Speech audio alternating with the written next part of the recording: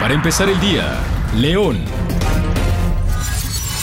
Tras admitir que Guanajuato encabeza la lista de estados en el país con mayor número de policías asesinados, el fiscal general del estado, Carlos Amarripa Aguirre, afirmó que ello es consecuencia del combate a la inseguridad y el establecimiento del Estado de Derecho.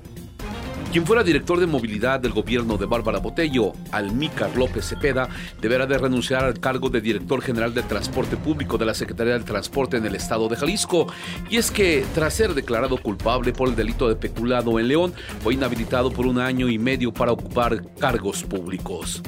Asimismo, el exfuncionario de la administración 2012-2015 en León pagó una multa y reparación del daño hecho al erario público en ambos casos por 920,000 pesos.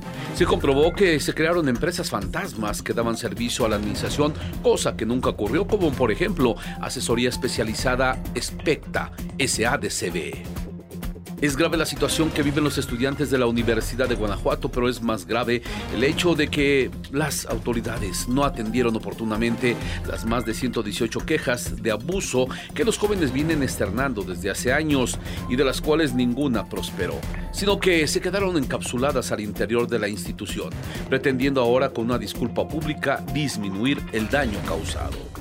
Sin embargo, en el ámbito jurídico, las disculpas no son suficientes ante la falta de acción u omisión de los hechos. Esto lo aseveró Marcelino Trejo, presidente del Colegio de Abogados de León, quien dijo que por ética y dignidad, Luis Felipe Guerrero Agripino, rector de la Universidad de Guanajuato, debería de renunciar y dejar el cargo para una persona que sí esté comprometida con la universidad.